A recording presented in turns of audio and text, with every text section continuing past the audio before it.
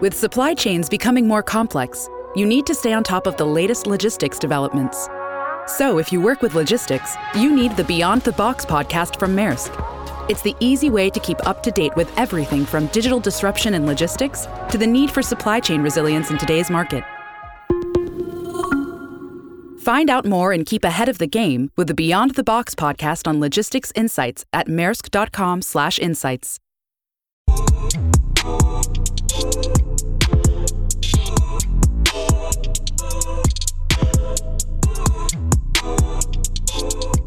Hello, everyone, and welcome to Freightonomics. I am Anthony Smith, lead economist here at FreightWaves, and I'm here alongside Zach Strickland.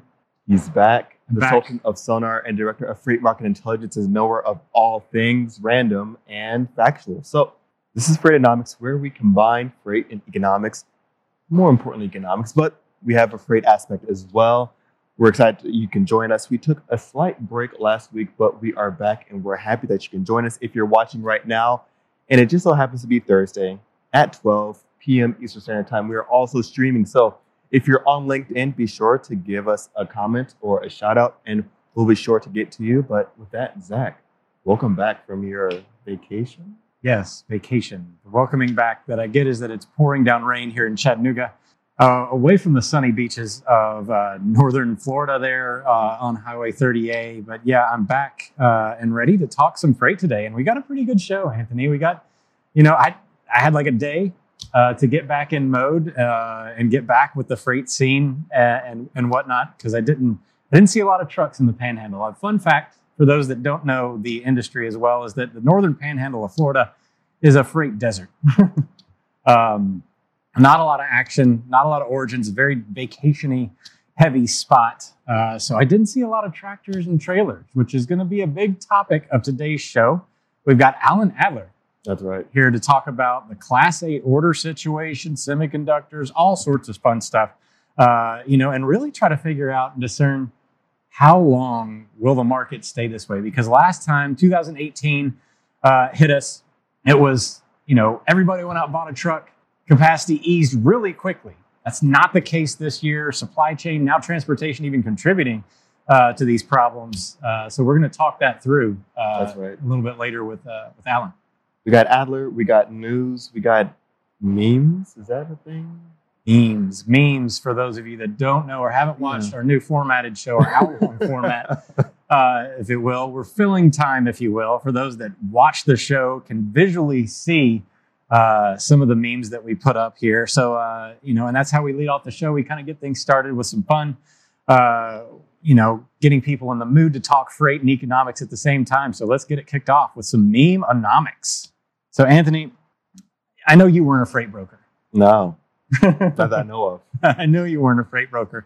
I dabbled in the space briefly in the early part of my career. And this meme right here is, I feel like, pretty relatable in itself. About the perception of freight brokerage in the United States. Now, this is probably one of the toughest years in history to be a freight broker. Every day, you've got to come in and basically encounter frustration. Yeah. Because back, just a few short years ago, freight brokers basically just said, I'm going to go and find some shippers. And then all I got to do is just go pick a handful of carriers and go, they'll come to me. Yeah. They'll come to me. They're happy to get the freight. But now it is just turned into utter chaos. Carriers have their pick of the litter and shippers if you're able to show up anywhere. Yeah. So the freight broker's job, being in the middle of this situation with no assets in control, and obviously the shippers are essentially like begging for them to find freight and wanting it there in a timely manner. What my friends think I do, sitting at this glorious little 18-screen setup to where I can look at 15 different things at once. Mm-hmm. That's accurate in a lot of places, but not necessarily. It's not glorious. It's not typical. No, it's not typical. What my mom thinks I do, closing deals. Yeah, just settling stuff up. I'm a very respectable young man or woman. And then what society thinks I do, it's a big frat house. That's partially what I think. It's maybe on Fridays-ish, but I would doubt in the last several months that's that accurate. Mm-hmm. What I think I do, probably not at this point anymore, being the Wolf of Wall Street. but you can make some decent money as a freight broker if you're very active and not willing to sleep. Whereas I think you would come in handy there. Yes. If you don't need sleep, you It's just a definitely waste of time. jump in that freight brokerage game. And what I actually do, sitting there in a queue, more than likely, yelling at a computer screen, trying to get coverage for my freight and making sure it is where it needs to be in a timely manner. So Zach, I see that there's 5 images here. Now, could you maybe just like paint a picture, if there was a 6th one, of what drivers think I do? Drivers think that you combine probably the fraternity house one and the Wolf of Wall Street one, together. Mhm. That's what they essentially think that they do, more than likely. I would assume, and of course, a little bit of that yelling, because you definitely get active. You have to have high energy as a freight broker. You cannot come into the day willing to just kind of take it easy and sit back, because early too. Early in the day. Yeah, it won't let you. Talk to Kevin Hill about that. Now, speaking of drivers, you got another one here. Yeah, so this one has got to be the most, I guess, topical one that I have for the show today. Driver shortage plus this 60,000 new jobs hitting the market. You're gonna have a bad time. Mm-hmm. We've talked about the driver shortage, and of course the South Park. I love the "you're gonna have a bad time" memes. But the driver shortage, has never had to compete with such an amazing amount of competition in the workspace. Yeah. The hourly jobs that are out there right now, the construction jobs, all these white collar jobs coming online all at once, and nobody wants to take them right now. Yeah. Anthony? Yeah. I mean, and it's going to be, there's an uphill battle. There's going to be some friction there with no one wants to take these jobs at what they're paying, and the substitute of labor. I mean, if I can make something of a similar wage, doing something that's a little bit maybe easier, maybe I don't have to be away from my family, maybe it's not as stressful or strenuous on my body or taxing on my mind, I think the choice has been made for me. Yeah, and then of course we have the stimulus package that still has some tail on it. Yeah. Why do I need to work if I don't have to work? Exactly. So there's a lot of things. You know what I did? What you did? I did Economy Lately episode on this. Yeah. Don't want to plug my own. I want to plug my own show. I mean, but we did an Economy Lately on this, on what's going on with jobs, where aren't people going back to work and things like that. And that's exactly one of the biggest points, is that there is that stimulus that's still in place. I mean, and everybody kind of thought this is the problem with the government printing money. Yeah. If you just hand out a bunch of money, I don't think it necessarily was the wrong thing to do in the short term by any means, but we'll see how this plays out in the long run. For sure. I think there's going to be some wonky stuff. And again, I'm going to tune into your Economy Lately, which the one thing you do that I do approve of is the Economy Lately. So if you haven't seen, even when I take shots at you, I mean, you got to love it. But the other thing is, I mean, when we're looking at the print off of money, there has to be some kind of impact from it, seeing how 35 to 40% of all U.S. dollars in circulations were printed in the last 12 months. That seems substantial. If we could just open up government and print money all the time and don't work, we would have already done that. Yeah. I think a lot of people would have signed up for that one. That's not how, just common sense tells you that's probably, because obviously that's just what we would do. Yeah, not sustainable. Sustainable. No, you got to have somebody doing something, adding value to the system. You can't just sit there and take money for nothing. I guess some can for a short period of time, but in a society to work well, that's not a great situation. All right, the final meme that I have for us today. This one's relevant in terms of if you have, been under a rock for the last several years. In having somebody question your increasing freight costs, which has got to happen all the time at this point. I know the brokers out there have heard this type of statement over and over. $3,000, that lane cost me $2,150 5 years ago. Why did it go up? If you're asking this question, just go back to bed, get some good sleep. You're going to need it. Things have changed in a 5-year period. I know that's unusual for some people to figure out, but it's, freight costs. I mean, that's actually lower than I would have expected. I mean, and you also have to kind of think of larger carriers larger shippers that maybe work with contracts entering the spot market for the first time in a while. It's just blindsided as what's happened. What year is it? What's going on? Yeah, I mean, and I love that meme, the face of that guy. kind of the clueless guy. What's the name of that meme, by the way? I don't know. Let's get a follow-up on it, and let's actually invite him on the show. Has he become an NFT yet? He needs to be an NFT. Token? Yeah. Was that still a thing, or is that like last week? Dude, that's probably... I went on vacation. You got to tell me. Okay. I think it might still be a thing, but the bubble might be shrinking. Who knows? But there has to be some applicability to it, right? There has to be some use for NFTs, I'm sure. I don't think artists and creators. I don't know. Maybe that's the thing. Maybe that's the new economy. You need to get on top of it. You got to get on top of it. Speaking on getting on top of it, all of the latest within the economy, I think we have another segment around the news. Yes. Newsonomics. So we're going to get you guys kicked off for the week. The most relevant topics for what we think are happening right now in the news. That's exactly it. So starting off with the first one, we have a story that was written on our very own freightwaves.com. If you don't check it out for our articles, we're putting out a lot of good stuff. And I know I might be a little bit biased talking about our FreightWaves and, I work here, but we put out a lot of good stuff. Our editorial team is always on it around the clock. Breaking news. But the first story that we have here is around Daimler Trucks is short of workers across the board. And this is coming from the CEO.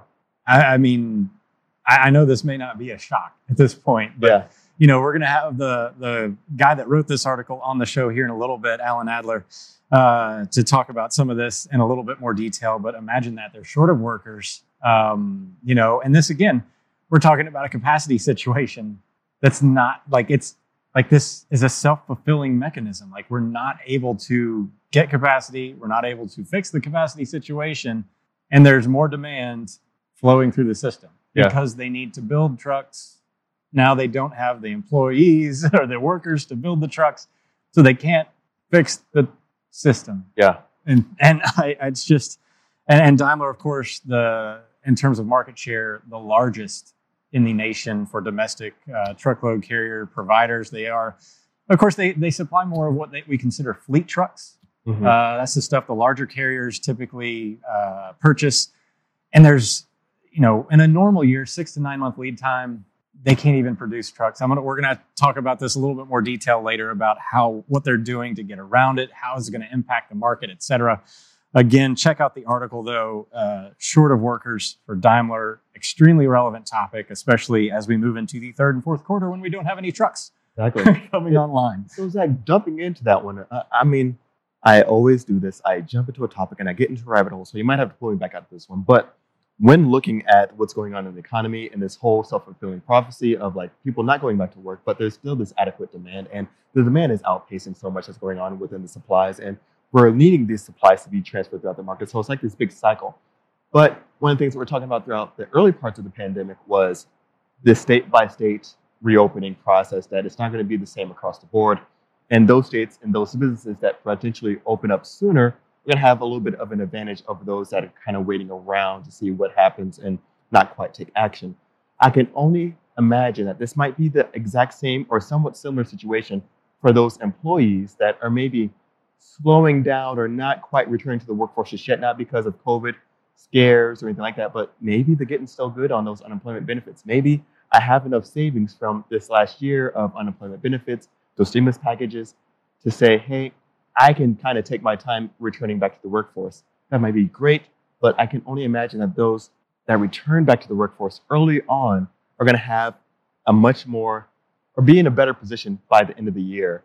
And there's going to be a lot of people looking for work all at once. I can only imagine if there's a complete shut off. It's going to happen that way. That's exactly what's being set up. We said it way back over a year ago when the pandemic was hitting. Like if you're taking that stimulus and thinking like, I'm going to take some time off, et cetera, like, great, good for you. But, and I almost want to put that meme over the top of you when you were saying this, the guy he looks like the guy from Reading Rainbow.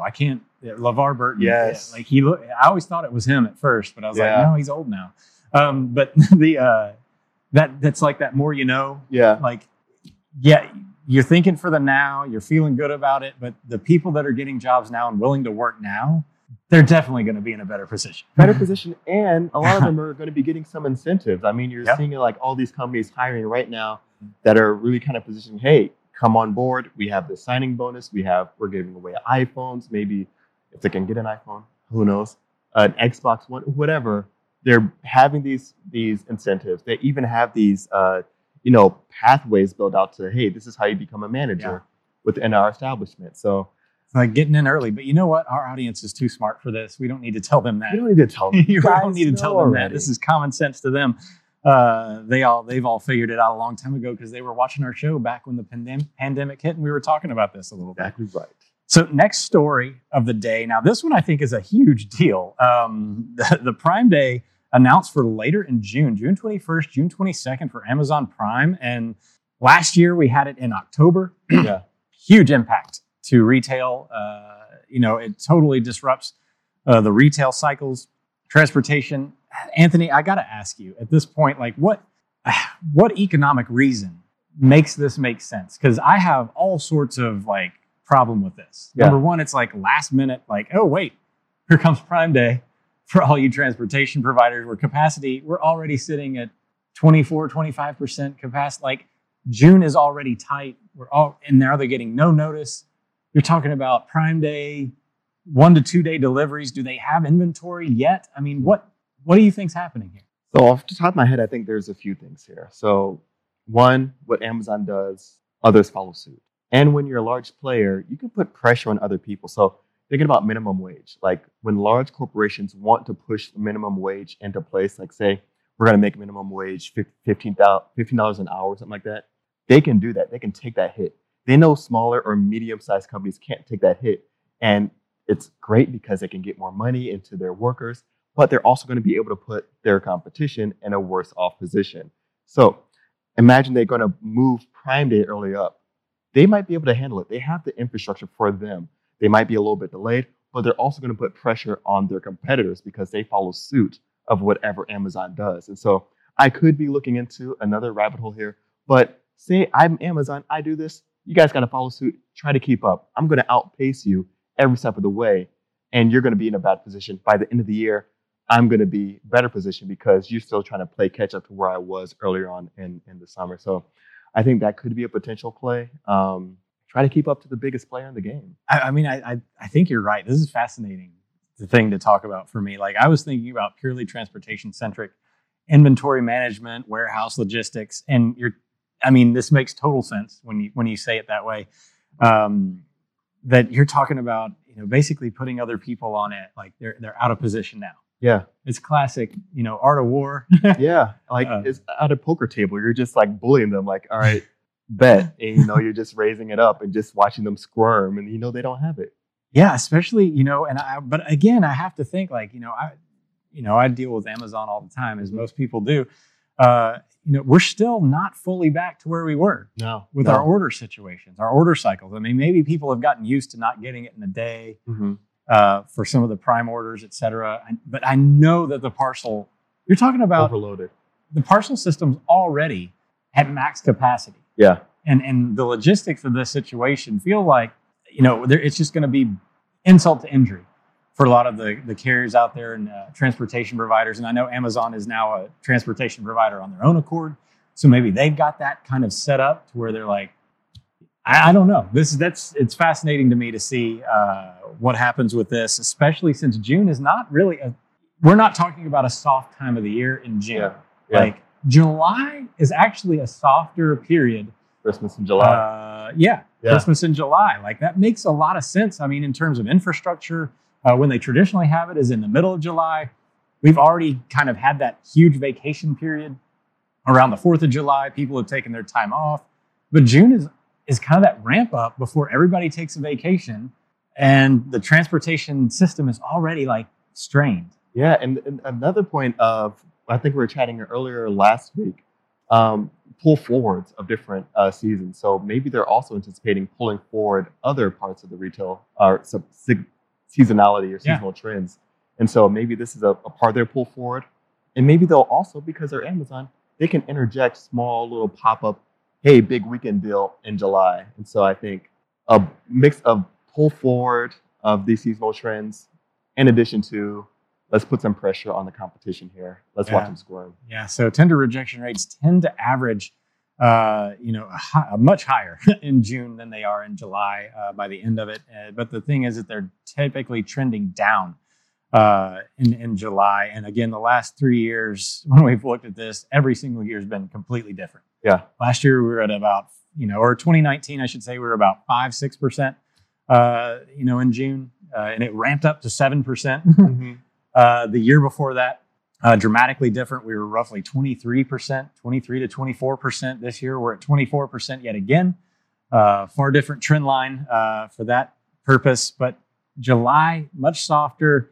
And October, when they had it last year, tends to be a softer period of the year, but it wasn't. Because COVID and all that nonsense. So, yeah, fascinating stuff. So we've had some macroeconomic stuff come out. That's right. I mean, it's Thursday. Yeah. And so that means one thing for me, initial jobless claims. And I've been so skeptical throughout the past, but it's easing. I mean, there's still some skepticism around some of the overall unemployment numbers. But when we're looking at the latest number, what we have from the initial jobless claims, we see another pandemic low. And that's what we have here in this Sonar chart is initial jobless claims on a weekly basis. Comes out every Thursday.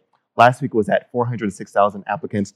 This week we see that there were 385 applicants for initial jobless claims. So we're in that 300,000 range. That's something significant. Historically, 300,000 and upwards or upper 300,000s were indicative of a higher, reading, but it's not unheard of. Like we're pre-pandemic, we were in the 200,000 mark. So we are definitely nearing those normalized initial jobless claims numbers. That's fascinating. I mean, especially considering the, what we were talking about earlier with the white collar jobs. Yeah. People can't hire anything. We're starting to see this ramp down. Do you think that we'll be through this by the third quarter? I think so. I think if we continue to stay on this trajectory, I mean, we might find a base of, settling around those 300,000 to upper 200,000. There might be a base there of those that are still kind of collecting unemployment advantageously, or maybe not. I don't know your situation. I'm not saying that you're taking advantage or doing any kind of fraudulent attempts. I'm just saying we might see a settling there until we see a full-on retraction from either state levels or a federal level of, okay, benefits are actually officially cut off on those bonus benefits. And so I think we will continue to see that downward movement. We're going to have to wait and see what happens with unemployment rates on tomorrow's release. But there's so many different measures. There's that. There's the job creation too. Have we not created jobs with all the volatility? Like, so in a normal year, if we were just going back to the way things were status quo, it would be one thing. But I believe we've actually had some job creation throughout this whole situation because of all the adaptation that companies have had to have. That's right. I mean, we have the ADP May report that shows that 978,000 jobs were created in the most recent month. So that's nearly 1 million jobs that were created for non-farm. We call them non-farm. That's the way it's broken out, jobs. And so there's a lot more. Well, not just 100-something years ago, we were still an agrarian society. Yeah, exactly. Over 100 years ago now, but I guess it was, not that long ago. Not that long ago, but the classification still stands and holds to this day. And what we're seeing is that there were nearly 1 million jobs created in the most recent month. And so that's something substantial.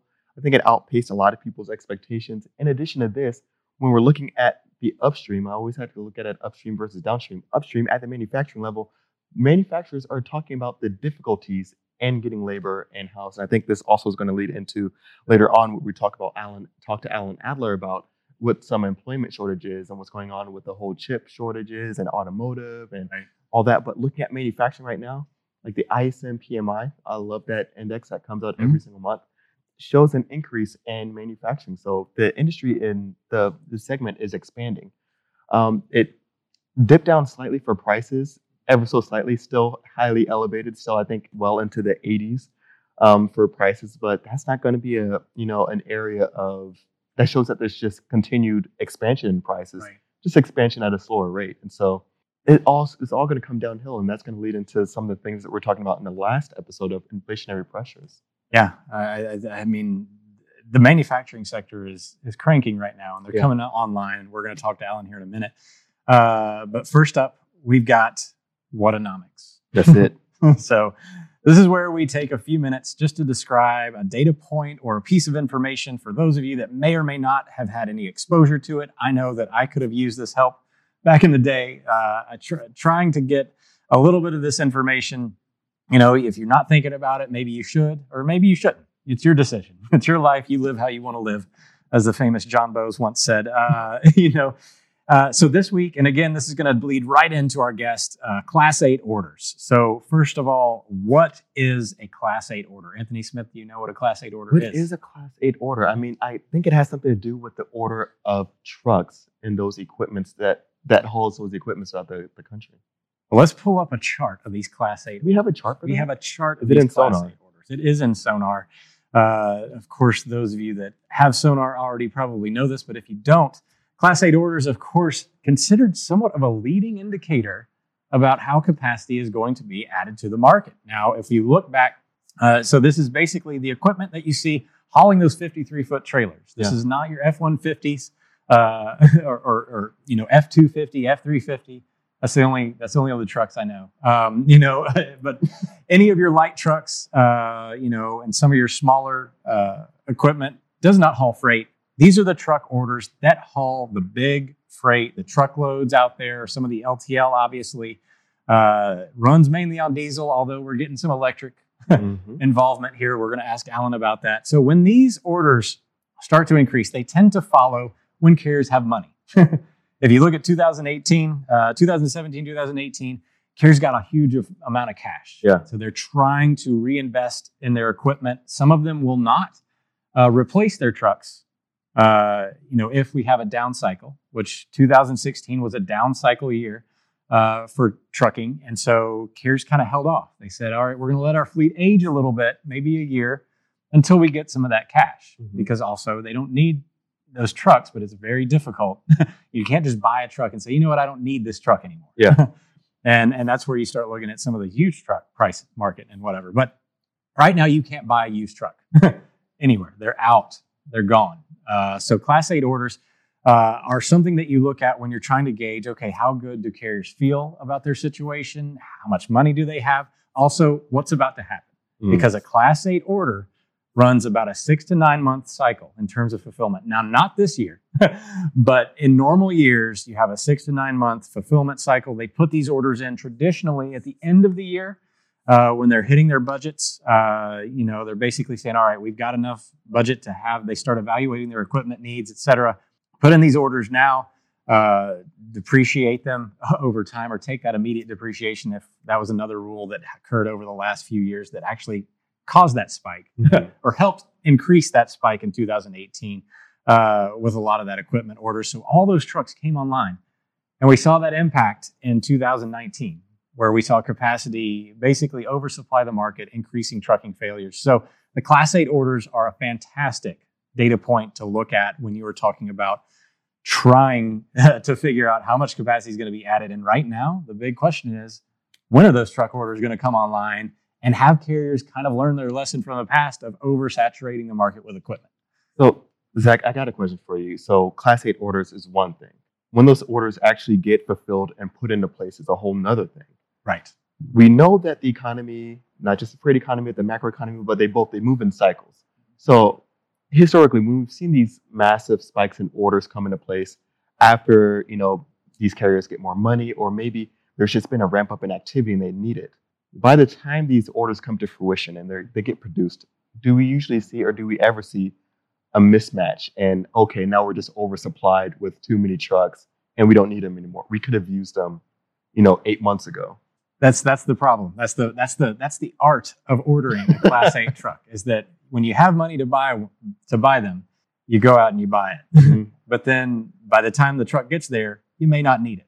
Right. So it is a long decision process for a carrier to say how many trucks they need, et cetera. And some of them are replacement orders for existing equipment that they're going to push to the used market, so they don't have to incur maintenance charges, et cetera. So it is a fantastic game to play if you're a financial analyst at a carrier to try to figure out what's the optimal replenishment cycle. How much capacity do we need to grow? How much are we going to need? How much of this freight is going to be present right when we get these orders, fully seated and whatnot. And of course, seating the equipment is a totally different story altogether, and that is also going to be another little headwind, which the Class 8 orders may give us a little bit of insight into as well.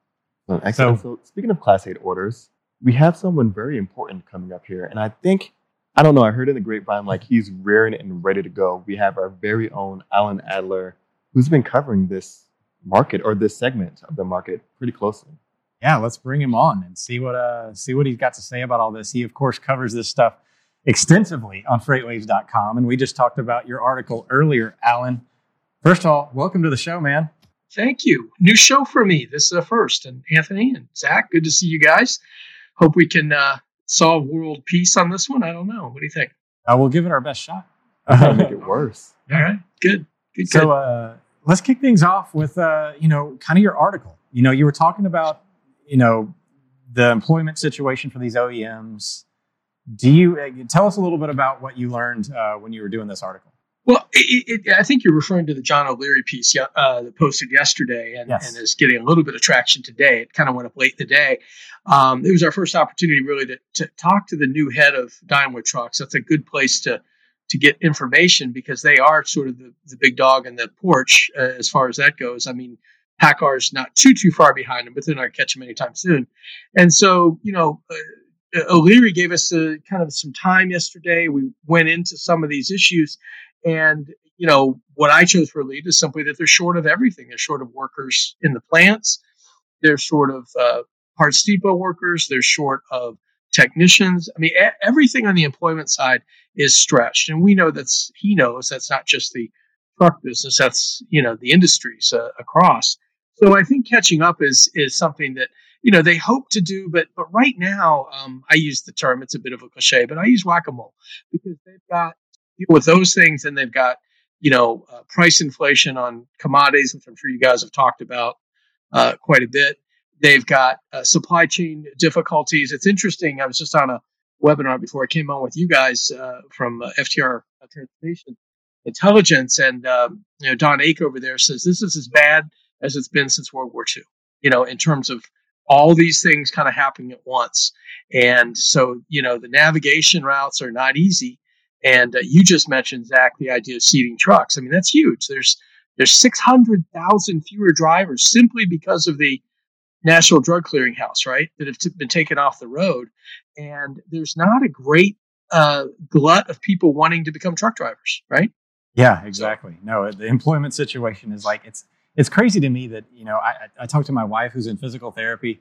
They have the exact same problem. It has nothing to do with freight or trucking or transportation or durable goods at all. It's a service industry.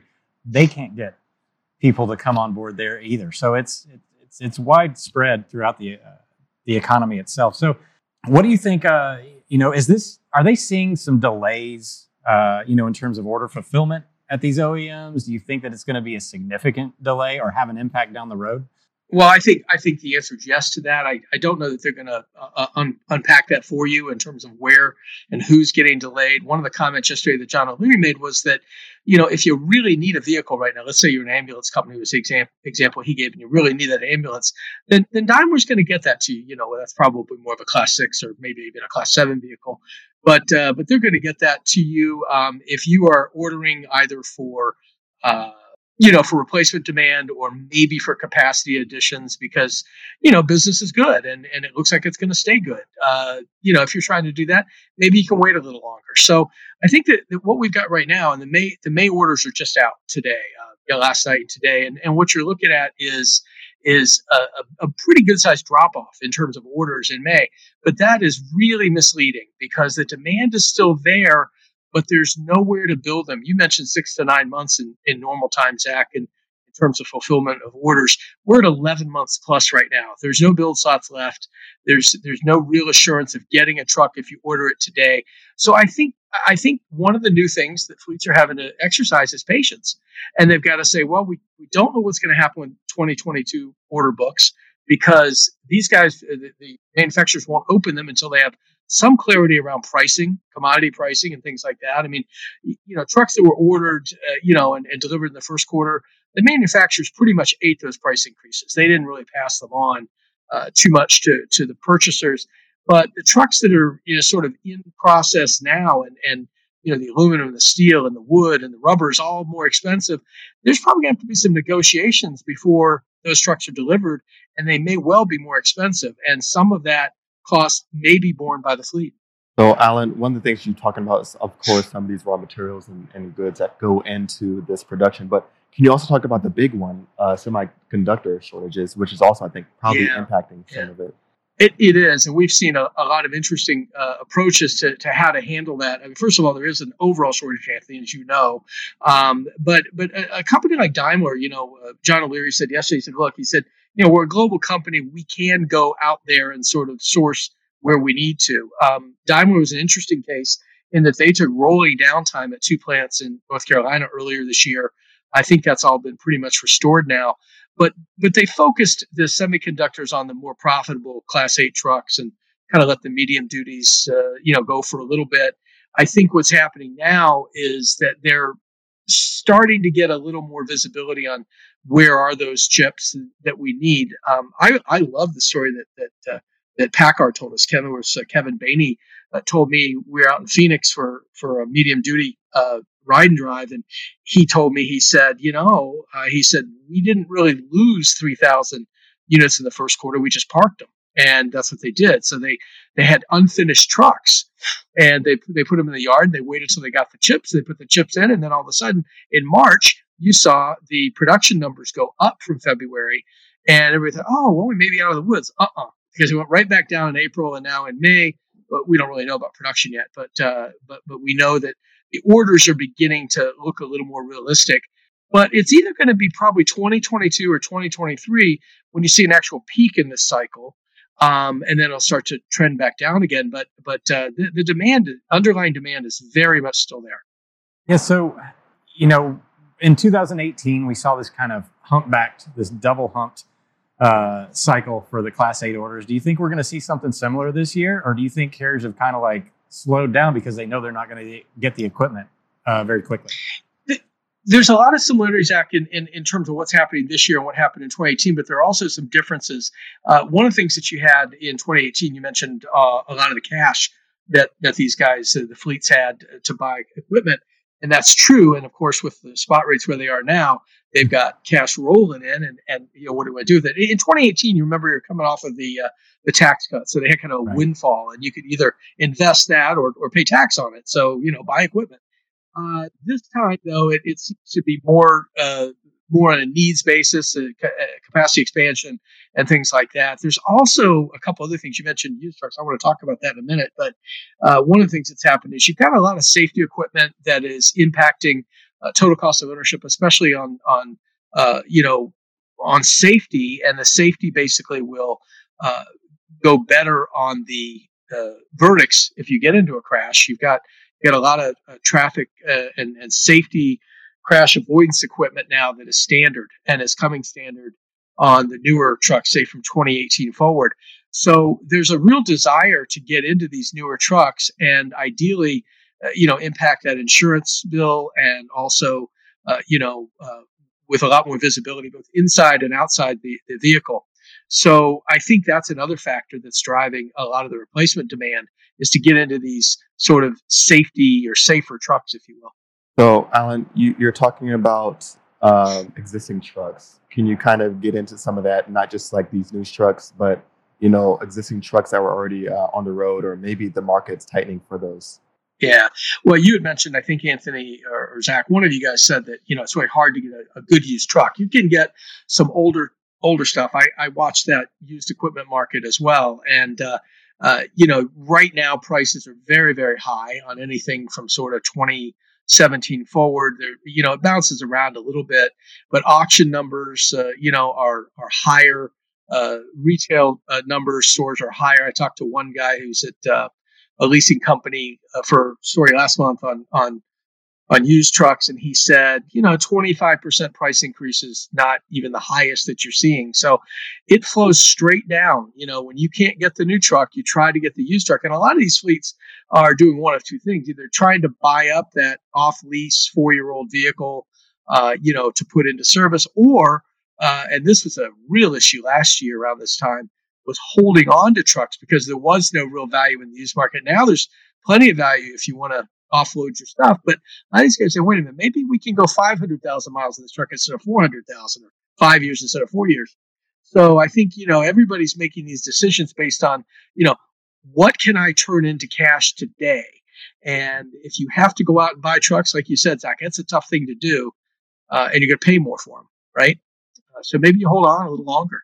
Yeah, I know a guy in the used truck space. He was telling me that there was simply nothing available the other day. So I mean, that's not shocking at all, especially from what you're telling me. So has there been any, now that they're just struggling to keep up with demand, has there been any further interest in growing the electric vehicle space? Has that become a thing that they're kind of putting the brakes on for a minute? Or is the demand growing and they're still continuing to invest that and move that down the road for the Class 8s? Yeah, it's actually growing faster, and it isn't really because of capacity needs for today.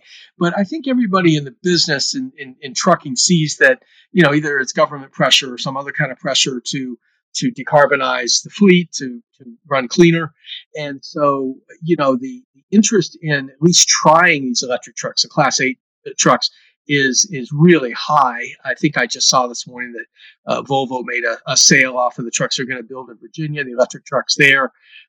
Daimler has its books open. PACCAR, Kenworth, and Peterbilt are taking orders. Navistar will build. They have a new plant coming in San Antonio next year. The first vehicle there will be their medium-duty electric truck. So the demand is high, mostly from I want to check this out perspective. They're not ordering thousands of these trucks at this point, but they're ordering 5s and 10s to see if this is something that's really going to work. One of the things that John O'Leary pointed out yesterday that's really important is that there you have that classic chicken and egg. You've got, I can give you the truck, but I don't have anywhere for you to charge it. And that's a problem, right? I mean, you're going to, on the medium duty side, it's easier because you can, put your charger behind the fence and, return to base at night, and you've got a pretty stable opportunity where to charge. But if you're a Class 8 truck and you're, running long haul and that sort of thing, you're going to need some efficient, high wattage charging along the way, and that is not there yet. So we've got an infrastructure question, that's got to be answered for these things. But I think the best numbers I've seen, and these, again, interestingly enough, come from Daimler, from O'Leary's predecessor, Roger Nielsen. He said he sees medium duties at maybe 30% of the market electric by 2030, and maybe half as much, so 15% of Class 8 being electric by that time. That's a pretty fast ramp if you think about it, to get those trucks built and out there, and again, have the infrastructure. Every one of these manufacturers has some kind of I guess you call it charging as a service, where they'll help get the chargers in, and they even sell you the charger, and that kind of thing. So they see revenue, I think, all along the spectrum there. I think the idea, though, is going to be that to get to a critical mass of electric, we're a ways off. So one of the things that we're seeing right now, of course, is a capacity crunch across the board. Zach, one of the things you mentioned was how people are potentially getting more efficient. And so, Alan, I'm wondering if you're hearing anything or seeing anything on your end about, a lot of these carriers have to do with what they have right now. Are you hearing anything about new types of efficiencies or even kind of implications or changes to dealing with some of this shortage right now? Yeah, I love this story. I wrote it last week and had an opportunity to ride one of these trucks. It's one example, Anthony, but it's the idea of replacing outside mirrors with video cameras. That is having sort of a 12-inch or 15-inch array of video on your A-pillar in the truck, actually on both sides, on both of the A-pillars, removing the mirror from the outside and letting the camera do the work, and basically not the forward camera, but everything else around the truck. So say 270 degrees instead of a 360 view. There's safety implications to this, certainly, but there's also tremendous fuel savings from this particular technology. And again, you're getting some fleets now that are getting all in on it. You cannot, because the National Highway Traffic Safety Administration has not approved these for OEM installation yet, but the Federal Motor Carrier Safety Administration will allow, there's 3 companies that have an exemption, 5-year exemption, allowing them to be done as retrofits. So truck comes out of the factory, it's got its mirrors on, but Daimler, here they go again, are doing pre-wiring for this particular technology, so they can, in fact, take it to an installer, take those mirrors off, put caps on them, and then have those cameras in there. That is potentially 1 mile savings per gallon. And if you do the math on that, that's huge. A lot of money per year, right? So this is getting a lot of interest. Maverick Transportation, I think, has picked up on it in terms of going across the fleet. Tyson is looking at it. And so you've got some big fleets that are starting to buy into it. Company out here where I am in Michigan, up the road from me, called Stone Ridge. They do a lot of different hardware activity, including ELDs and so forth. But they are a leader in this mirror space. Another company out of Germany has got these as standard equipment on the Mercedes-Benz Actros, which is the Freightliner Cascadia, basically, same truck. And they're standard over there, more for a fuel economy than a safety impact over there. So they're coming, and it's something that I think you will see NHTSA. They started, our colleague John Gallagher wrote last week that NHTSA is now talking to drivers about testing these out and that sort of thing. That tells me they're getting closer to, making regulation that will allow them. And again, the fleets like them. They tested them early.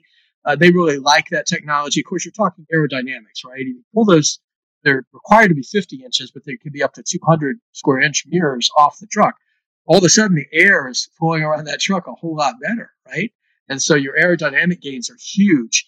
And so that's one. And then our friends over, Mike Roth over at the North American Council for Freight Efficiency, they do these run on less programs where they're testing trucks to see, what can you do. They did a regional one. They've done a long haul where they get fleets to sort of, they're not hypermiling necessarily, but they're checking different technologies to see what really makes a difference. And of course, your skirts and closures and things like that all help. Interesting though, we're back to electric. They are doing their run on less as electric this year. So they're doing workshops right now leading to the actual run on less program in September, where they'll basically have pretty much everybody who's got an entry in that electric vehicle space and trucking is going to be participating. So I kind of want to divert a little bit because you mentioned something about, the auto manufacturers up there. And, a lot of the people, obviously, that watch our show, they have an interest in the automotive freight and the automotive industry. Can you draw any parallels or connection between what you're seeing in the OEM space and just the passenger vehicle space? Are they seeing the same types of, disruptions, challenges? I know that there's been plenty of plants that are operating on shortened schedules because they can't get semiconductors, et cetera. Are we seeing any easing in that, or is it similar to the trucking space for the Class 8s? Well, trucking accounts for about 1%, Zach, of all the semiconductor use, okay? And I think the auto industry, if I'm not mistaken, is about 10%. The history on that, as you probably know, was that a lot of the car companies canceled their orders during the pandemic. And semiconductors or chips are a long lead item. They're 8, 10, 12 weeks to get them. So the supply that the auto industry gave up on got diverted to other things like to Nintendo and to Switch and the Switch. Anyway, everybody got chips except the auto companies. I think that and I don't follow it closely, so I want to be a little careful how much I say, but we know that Ford got hit very heavily by this. They predicted that they could lose half of their production in the second quarter because of the semiconductors. For some reason, GM, where I used to work, hasn't had quite the same problem. I don't know if it's a sourcing issue or how they've done it, but they haven't felt quite the impact of that. I knew that I was coming on today, so I took a look a little bit yesterday at what was happening with monthly sales. There's not that many companies that report monthly anymore, but the Asian companies reported really, really strong sales for May, which means they have inventory and they were probably eating through it. It's really hard to say. I mean, obviously some of these commodity issues are going to affect the car companies as well as trucking.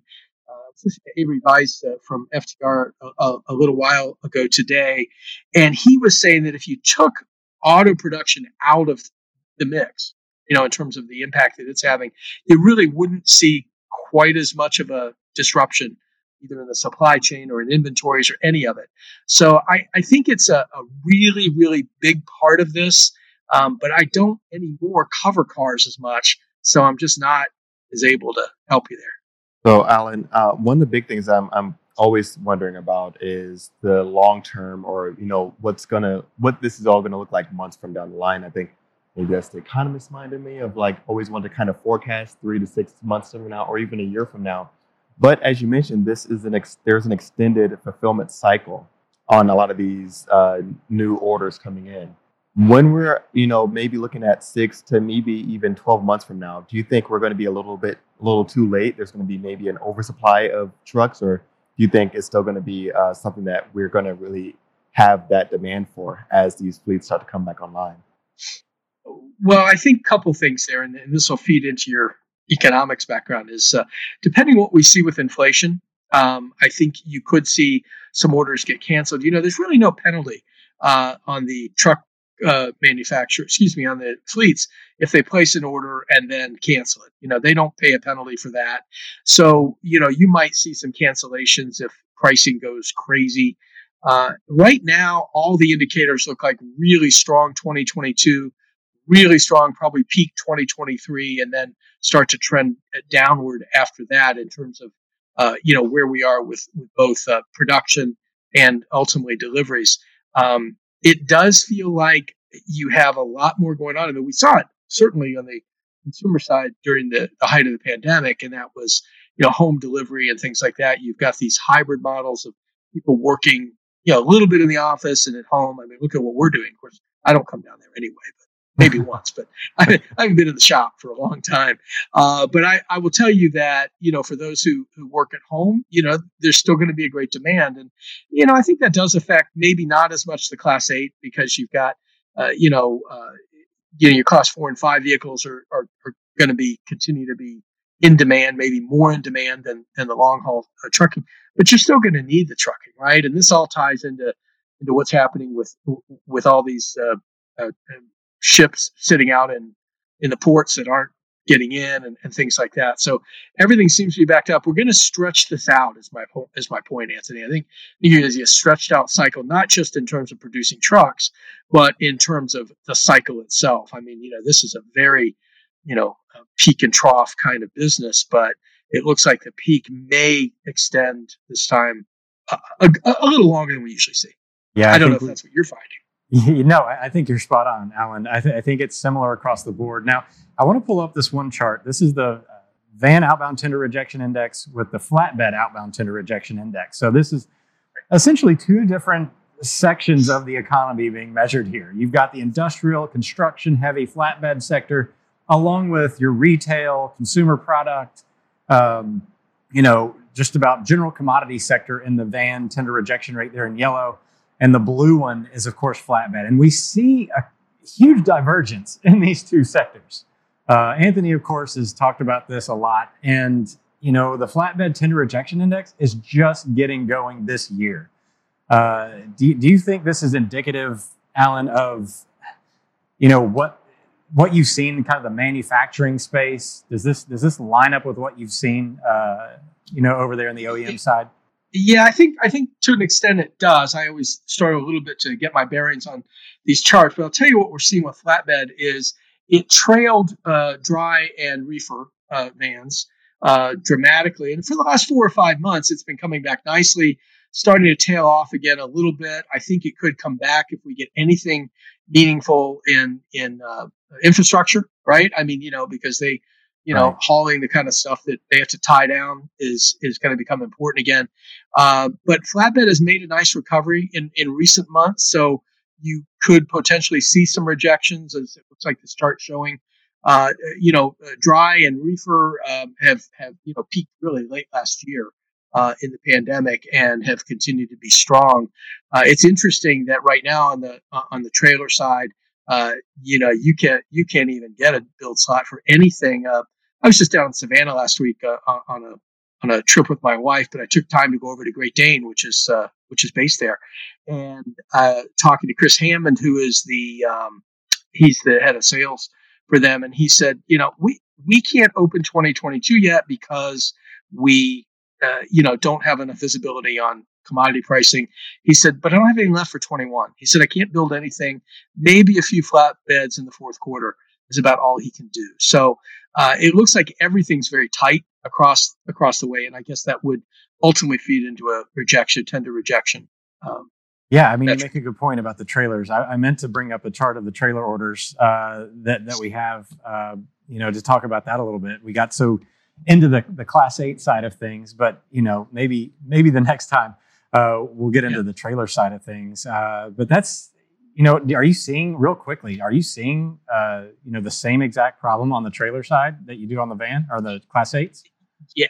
Yes, I mean the build time is a little shorter. The time to production to delivery is a little shorter, but yeah, they're maxed out. There's not much they can do at this point, except try to negotiate or navigate between commodity pricing and availability is okay if you're willing to pay for it, but you've got to have the money to pay for it, and they're all pretty maxed out. I try to make sure that in our stories on trailers that we don't just use the numbers. I think that's a partial ball score. So we try to get to some of these guys who make them and talk to them about what's going on in their shops. And we've had some good success with that. And Chris Hammond being one of those people. And then Sean Kenny out at Hyundai Translate is another really helpful source on this stuff. I mean, he's very, very candid about what they go through. Right. So, Alan, I'm told that you're ready to debate. Normally we'd send our guest on their way, but if you're wanting to jump in on the fun here to debate, I'll let you stay for a minute while we close down. I'll stay. But what's our subject, brother? What are we going to talk about? The best I know I'm dead moment in a movie. So basically, either by choice or by walking in unwittingly, they realize it's over. Now I've got a few. I'll make it a little bit easier. So I'll give you a list. Of these. So I'm going to let you and Anthony duke it out, and then I'll chime in and beat both of you. But I've seen what you've done with Craig, by the way, Zach. You've taken him to school more than once. Right. Yeah, I won, but I lost. We're still here, so you didn't lose that badly. Truth. So the first one here is Jurassic Park, when the guy's shooting the gun and he sees that he's been snuck up on by the raptor and goes, "Clever girl." He knows he's about to die. The next one, Bruce Willis in The Sixth Sense, and sorry for spoilers, when he realizes that he's dead. Terminator 2 would be the next one. You get the big thumbs up there at the end when he puts himself into the lava. Iron Man, for those of you that are fans of the Avengers, again, sorry for the spoiler alert there, but it's been a few years. You can deal with that. As he kills Thanos. Randy Quaid in Independence Day as he flies into the spaceship. And the last one, Luke Skywalker in The Last Jedi. Disappointing movie, but he knew he was dead. Obviously, he's a classic character. Which one of those do you feel? Yeah, my problem, Zach, is I've seen 2 of the 4. Or 2 of the 6 that you named. That's my problem. But I will tell you that... Yeah, okay. I will tell you that the death of Iron Man in, I am a Marvel guy. I love Marvel stuff. Love the Marvel universe. I will tell you that not only was that a shocker, but it was like, really? They killed off Iron Man? How'd they do that? But, so yeah, that would be my pick. All right. I have to go. Thanos, if I'm going off badass. Yeah, Thanos was dope. Jurassic Park, the clever girl one, I love because in a sense, it's like, he's taking it as a game, like, well played. Mm-hmm. Well played. I accept this. Like, you did good. And I think that's one of those true sick hunter mentalities. Like, I'm in it truly for the game. And that was like a game that he obviously lost. And yeah, you're wrong. But, I actually will agree with Alan a lot more there because Iron Man, obviously, you go through all that series of movies. And then at the very end, I mean, honestly, I thought it was pretty epic the way that they did it leading into that because he obviously kind of kickstarted that whole, return to the franchise. The Marvel world was based on Iron Man's success. And so Disney decided, hey, we had that to go. So I'm good with that one, but I'm going to diverge from both of you and say, I'm sorry, but if you don't remember what it was like to watch The Sixth Sense and see Bruce Willis realize, his wife's ring, or his ring, I guess, actually drops out of her hand, bounces next to the closet. And you go the whole movie thinking that this dude has just had a broken life. His marriage is in a shamble. this kid he's been trying to help consistently, and he realizes, wait, the only reason this kid's talking to me is because he can actually see dead people, and I'm one of them. I don't know about y'all, but the feeling I got was, and maybe that was one of the movies you haven't seen. So sorry about that, Alan. But I remember the trailer, Zach. I do. I wonder why you didn't mention The Departed, though. Which person? There's so much. The Departed. Yeah, no, I know the movie is one of the best of all time. The dead mob guys, right? Yeah. I mean, the whole movie is about dead mob guys. But anyway, given time to think about it, I could probably come up with a couple myself. But because I really love the movies, but I'm a big Marvel Universe guy. I love it. Not as much as one of my sons does. He actually has a Love You 3000 shirt, which is of course what Tony Stark told his daughter, right? Late in the movie. Yeah, I gotta go with an I Am. I wondered what that was. Now you're starting to pull the emotions. I Am Legend at that end. Oh yeah, because there's two endings, of course. But you're driving me nuts. You're killing me. That now I'm gonna go home sad. Go home sad and rewatch the ending. Look it up on YouTube. But I think that's another one. Anthony, we have to let him win, right? I mean, we got to let him win or he won't come back. Yeah, there's that. And then we have Cody Mathis, who also mentioned the Titanic. So, I mean, that's another one for consideration. All right. He didn't have to die. Save Jack. Yeah, enough fun for the week before Anthony takes me down the feelings route again. Too far. So, Alan, thank you so much for joining our show. Thank you for having me. And thank you, very of course. Much, guys. Yeah, thank you for what they can check you out on freightwaves.com, obviously, and of course on a lot of our other shows. Let me get a quick plug in for Truck Talk, which is our newsletter. It's not as new as it was. It's about 4 months old now, and we're building an audience over there. What we do with Truck Talk on Fridays is, by email if you subscribe, and of course it's on the site as well. We're trying to provide some perspective and context for some of the things that go on. There are a lot of things that we hear about every week that in and of themselves maybe don't warrant a full story or full treatment. But when enough of them happen, and a little preview for tomorrow, when you get enough things where people are telling you about things they've done, whether it's hauling watermelons autonomously or it's testing hybrid electrics up in the Northwest or whatever, when you pull those together and you can put a little perspective with it in terms of what does this mean? We're trying to do that with the newsletter as much as we can. And so far people seem to like it. So, Truck Talk on Fridays. That's awesome. No, thanks for that. I learned something now too. So again, thank you. Thank you. Well, go subscribe. Well, I'll take the number. No, I'm definitely subscribing. If I can figure out how that computer thing works. Yeah, I know. There is that. Well, thank you again, Alan. Thanks Have a great day. Thanks for tuning in as well to our audience, Anthony Smith. That's it. And we also had Dooner late chime in for the guy in the bathroom in Jurassic Park as well. I don't know. I got to rewatch all these movies now, so I got to go down this whole movie lane. But thank you all for tuning in for this episode of Freightonomics. We'll be back again next week. Same bat time, same bat channel. I'm not taking a vacation.